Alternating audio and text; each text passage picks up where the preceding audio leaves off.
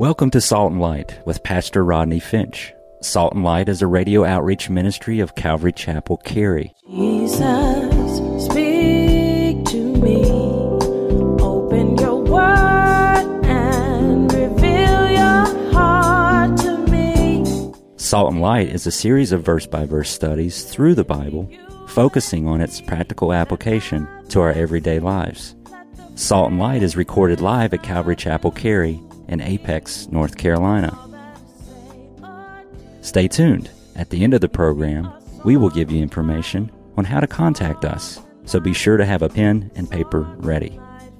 Today, Pastor Rodney will be teaching from the book of Nehemiah, chapter 11. So grab your Bibles and follow along. Now with today's teaching, here's Pastor Rodney. The Old Testament is divided into four major sections. They are the law, history, poetry, and prophecy. And the law books are what? Genesis, Exodus, Leviticus, Numbers, and Deuteronomy.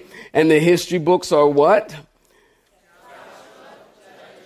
Ruth, 1 Samuel, 2 Samuel, 1 Kings, 2 Kings, 1 Chronicles, 2 Chronicle, Ezra, Nehemiah, and Esther. And the poetry books of the Old Testament are Job, Proverbs, Psalms, Ecclesiastes, and the Song of Solomon. And the prophetic books of the Old Testament are many. Isaiah, Jeremiah, Lamentations, Ezekiel, Daniel, Hosea, Joel, Amos, Obadiah, Jonah, Micah, Nahum, Habakkuk, Zephaniah, Haggai, Zechariah, or Malachi if you're Italian. Malachi. And the prophetic books, if you're taking notes, you write this down. The prophetic books are actually divided into two sections. The prophetic books are divided into two sections. You have the major prophets and the minor prophets. Very good. And the major prophets are Isaiah, Jeremiah, Lamentations, Ezekiel, and Daniel. And the 12 minor prophets are Hosea, Joel, Amos, Obadiah, Jonah, Micah, Nahum, Habakkuk, Zephaniah, Haggai, Zechariah, and Malachi. Go ahead and repeat those after me. Repeat them with me. So, we've been in the book of Nehemiah, and that is in which section? Historical category. Very good. And the name Nehemiah means, anybody know? The Lord comforts. Very good. Anybody know who the shortest man in the Bible was? Nehemiah. If you've been with us, I got one more for y'all tonight, so I'm just preparing you right now, okay? If you've been with us in our study in Nehemiah, you know at this point the walls have been rebuilt and great things are happening. Ezra stood up to read the Word of God in chapter 8. Were you with me? And many of them, this is probably the first time that many of them are hearing the Word of God because they have been in captivity. And after hearing the Word, it brought conviction and repentance. Chapter 9 is really a long prayer acknowledging God's righteousness and allowing them to be carried away into Babylonian captivity. And just by show of hands, were you with me last week? Show of hands. All right. Last week we were in chapter 10. And the people, remember, they entered a covenant. And remember, I told you in the ancient world, a covenant was cut, not made. They cut covenant. Remember we talked about that? Because making a covenant or cutting the covenant usually involved cutting an animal while making the covenant. Last week, the people cut covenant with God in three areas in chapter 10. They said, God, we covenant to right living. We will live separated, holy lives. We make a vow or we make a covenant to have right relationships. They said we make a covenant that we won't intermarry with heathens, and they vowed to rest right and to observe the Sabbath. They made a vow to right relationships, remember? We won't neglect the house of God, and we'll give financially with the first fruits of our grain and our barley and our sheep and our tithe. And we talked about that last week, about making a covenant. Are you listening? We talked about that last week, making a covenant and making a vow, and it was Jesus who said in Matthew chapter 5, Jesus said, let your yes be yes and your no be no. And you don't need to make a vow. You don't have to make a vow. Just let your yes be yes and your no be no. My goodness, if we had more people in the world would just let their yes be yes and their no be no. But because people don't let their yes be yes and their no be no, now you got to sign documents this thick just to buy a bicycle. It's just terrible nowadays because people lie and they break their covenant and they break their promise. Jesus said, let your yes be yes and your no be no. And then the Bible was clear. If you make a vow to God, then you ought to keep it. Numbers 30, verse 2.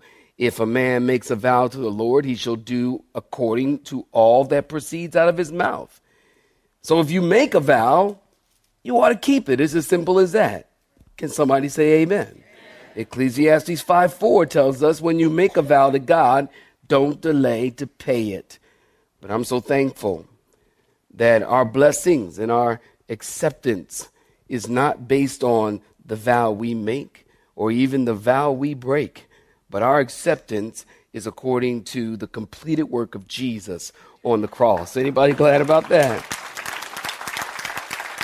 And we talked about that last week, and the people were excited, and the walls are built, and the gates are hung, and there's excitement in the air. And although the city of Jerusalem, the walls around the city are built and the gates are hung, the actual city of Jerusalem is a ghost town. A ghost town? Yeah. I titled this sermon, Recruiting in Jerusalem. Nehemiah chapter 11, saints, we'll talk about this ghost town. Nehemiah chapter 11, we pick up in verse 1. If you're looking at verse 1, say amen. Now the leaders of the people dwelt at Jerusalem. And the rest of the people, underline this, cast lots to bring 1 out of 10. 1 out of 10, cast lots, underline that, to bring 1 out of 10 to dwell in Jerusalem, the holy city, and 9/10 who were to dwell in other cities. And the people blessed all the men who willingly, circle that, offered themselves to dwell at Jerusalem. These are the heads of the providence who dwelt in Jerusalem. But in the cities of Judah, everyone dwelt in his own possessions in their cities. Israelites, priests, Levites, Nethinims, and descendants of Solomon's servants. Also in Jerusalem dwelt some of the children of Judah, and of the children of Benjamin, the children of Judah, Athani, the son of Uzziah, the son of Zechariah, the son of Amariah, the son of that guy, the son of Mahaliel, of the children of Perez, and Messiah, the son of Baruch, the son of Kohan, the son of, I'm just kidding. And you just can go ahead and tackle those names on your own if you like. I'm going to get you to stop right there and give me your attention, if you will. At this point, the walls are built around the city and the gates are hung, as I told you. But there's only one problem. As I mentioned, Jerusalem is a ghost town. The rulers are the only ones living in the city. The common everyday people wanted to live in the country. And keep in mind, the city was not like downtown Raleigh, where it was nice and clean. The city hadn't been attractive or an attractive place to live for a really long time. Remember, they hadn't lived in the city for now hundreds of years. And so there's rubble and there's ruin everywhere. And although the walls are built and the gates are hung, the city is not quite a nice place to live. I don't know why, but I thought of this. I hadn't thought of this in so many years now. Y'all remember, do you remember when you used to do, this is the church, this is the steeple. Okay, do it with me then. Come on. This is the church. Come on, do it with me, y'all. What's wrong with you? This is the church. This is the steeple. Open the door, and here are the people. Remember, did y'all used to do that? Nobody? Tell me if you never did that before. If you never did that before. You never did. Trina, you never did that before. All right, for those, anybody over here never did it before? All right. For those of you who never did it before, come on, I'm going to teach you right now. Come on. Come on, put your fingers back like this. Come on. This is a church. This is the steeple. Open the doors. Oh, open the doors. Oh, this is a church. Hold on. Wait a minute. I'm going to get this right. This is a church. This is the steeple. Is this the steeple? Okay. All right. Do it right. All right. This is a church. This is the steeple. Open the door. And here are the people. You got it? All right. New people. Do it. You got to turn. Yeah, but y'all get the point. Okay. Come on, new people. Let's one more time. This is a church. This is the steeple. Open the door. And here are the people. What'd you learn at church? Oh, you have to turn it out like that? Okay, do it again. All right, ready? This is a church. This is a steeple. Open the door. And here are the people. Like that? All right, y'all give me a hand, would you? Okay. So I was thinking about that. But for Jerusalem, at this time, it might read like, here are the walls. Here is the city. Open the gates. What a pity. I worked on that a long time. So as the people returned from the Babylonian captivity, they felt safe and they felt happier to live in the small towns and the villages and the hamlets. So now Nehemiah has to take the leadership again, because if Jerusalem's going to prosper, the city needs to be economically viable. And for that to happen, they needed people to live in the city, basic economics. Now, chapter 10, if you were with us, you know that they took a tithe of the increase. And now they're taking a tithe of the population to live in Jerusalem. Now, in order to repopulate the city, they use an ancient system of trusting God called casting lots. Casting lots. Casting lots was a common way to know the divine will of God. We might want to write this down. Proverbs chapter 16, verse 33 tells us the lot is cast into the lap, but its every decision is from the Lord. The lots were cast, but every decision is from the Lord. Lots were cast in the Bible to determine many things. Lots were cast to determine which animal was to be sacrificed, Leviticus 16:8. Lots were cast to determine land to be given to whomever God was giving it to. I think of Israel. The children of Israel, when they conquered the land, it had hills and valleys and deserts and mountains and streams and meadows. And they cast lots to determine which area went to which tribe and which tribe would inherit which area. I think of Jonah chapter 1, verse 7. They didn't know who sinned, and they said, let us cast lots that we may know who caused this evil to come upon us. And the lot fell on who? Anybody know? Jonah. Nehemiah 10:34. Last week we talked about it. They cast lots among the priests. And who can forget, and dare we not forget, they cast lots for the garments of Jesus. We find that also in Psalm 22 and in the Gospels. They cast lots to determine which apostles should take Judas' place, and the lot fell on, anybody know? Matthias. Very good. So in the Old Testament and the New Testament, lot casting was a way to know the will of God. Now listen to this.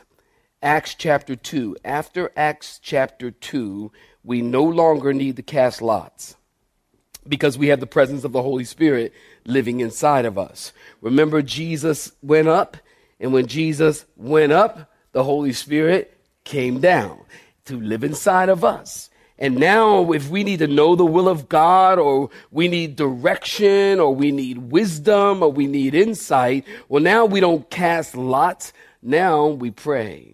And now we seek the Lord. Can somebody in this room say amen? And now we seek the Lord and we ask God. God will lead you. Whatever it is. I'm a witness.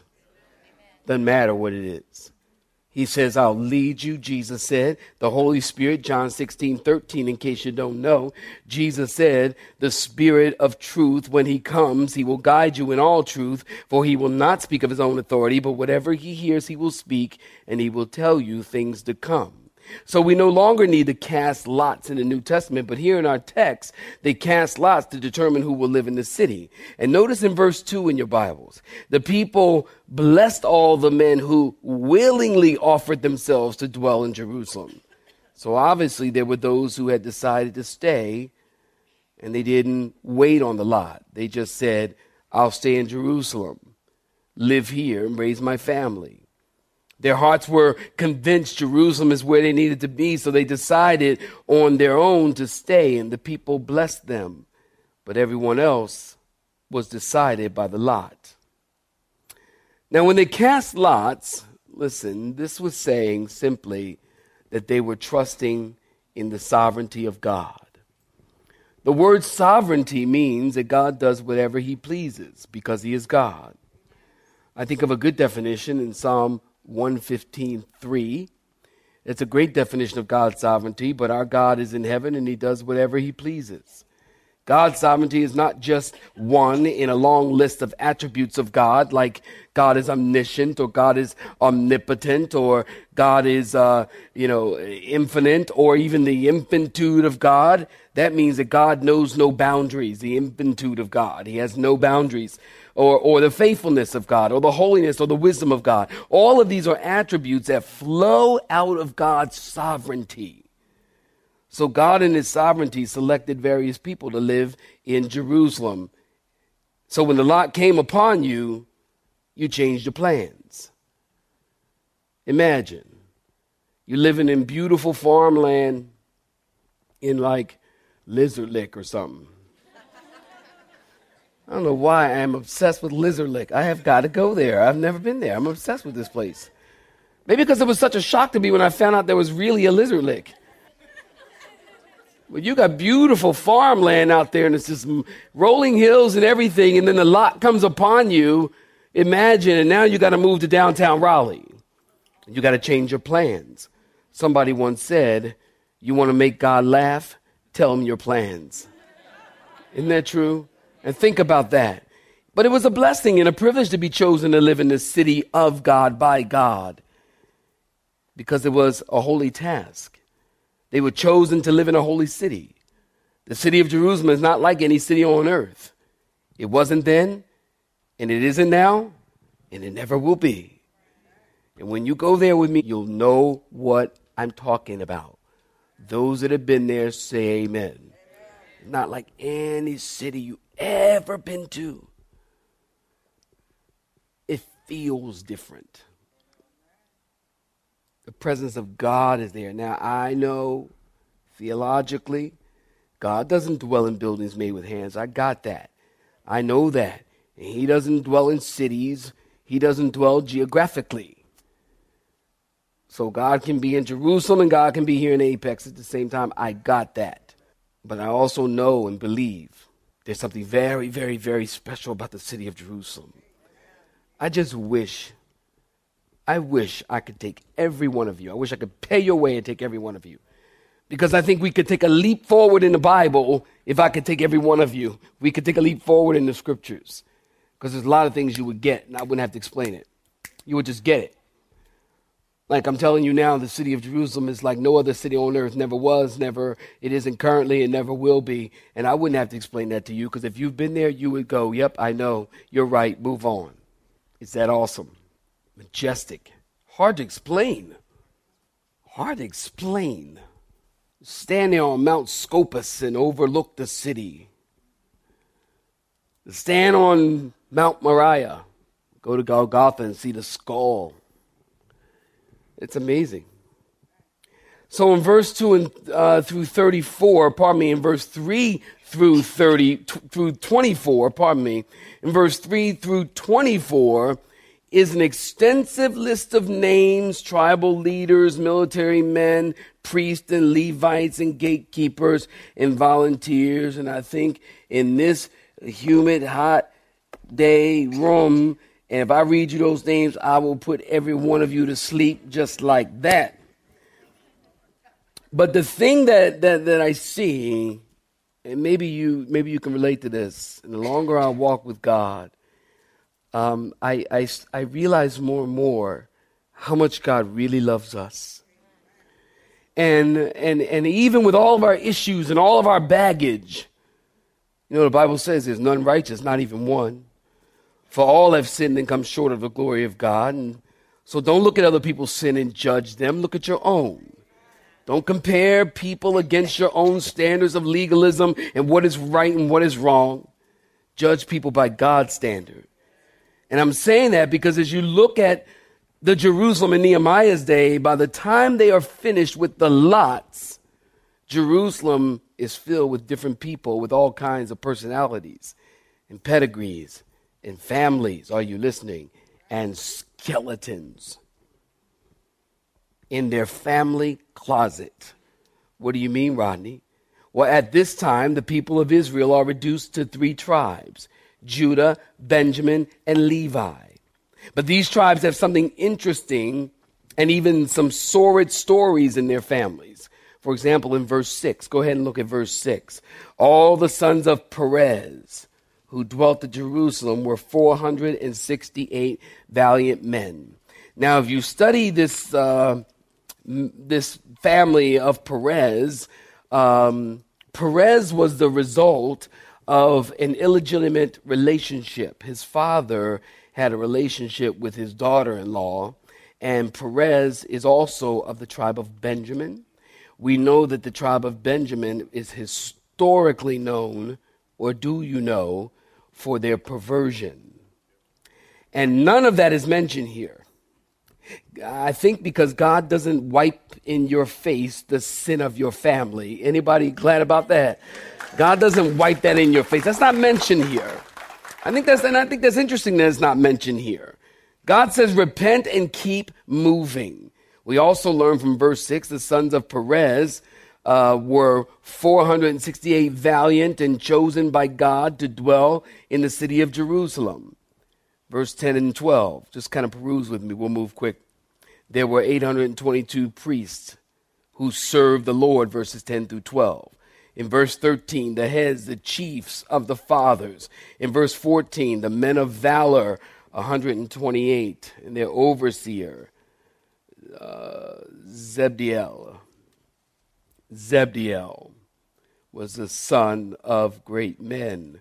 Verse 15 and 16, the Levites, those who had oversight of the business of the church. They would be like a Pastor Nelson. They had oversight of the business of the church. And then in verse 17, Matthias, the son of Micah, this guy was one who prayed. I remember some time ago, I was sitting in my office thinking today, and I remember some time ago where during service, listen to this, we used to have people in the conference room back here, and they used to gather and pray during the service. And I always thought that was nice, and I always felt blessed, and I always in some way felt that power, that people were praying during the service, and actually, especially they were praying during second service. Because we had so many people here doing second service, and you don't know who's coming through the doors, and you don't know that everybody walking through the doors are Christian. I would be not wise to think that everybody who walks through the doors are Christians, whether it be a weekend service or even, a Wednesday night service. And so there were people in that room praying. That was a valuable ministry. And if you want to be in ministry where you ultimately receive a big crown, get into prayer ministry. Because people who pray behind the scenes, they don't get the accolades from men. But God knows your name. And great is your reward in heaven. Can you say amen? Amen. I think that's so awesome. I want to read you this story. And I love, this is probably one of my favorite stories about the Prince of Preachers. He's my favorite preacher. Talking about the power behind ministry and prayer. Prayer is a TNT to the life of every believer in church. The Prince of Preachers, C.H.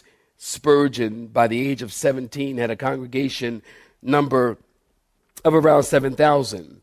In London, the Metropolitan Tabernacle was huge, and ministers and preachers and church workers were coming from all over the world to see Spurgeon and to see what the Lord was doing at the Metropolitan Tabernacle. And one Sunday afternoon, a group of ministers were walking around the tabernacle, and they saw a stout man wearing a bib and overalls, and they assumed that he was a janitor. You have been listening to Salt and Light, a radio outreach ministry of Pastor Rodney Finch and Calvary Chapel, Cary, located in Apex, North Carolina. Join Pastor Rodney Monday through Friday at this same time. For information regarding service times, you can contact us at 1-800-293-0923. That's 1-800-293-0923. You may listen to today's broadcast in its entirety by visiting the media library on our website at cccary.org.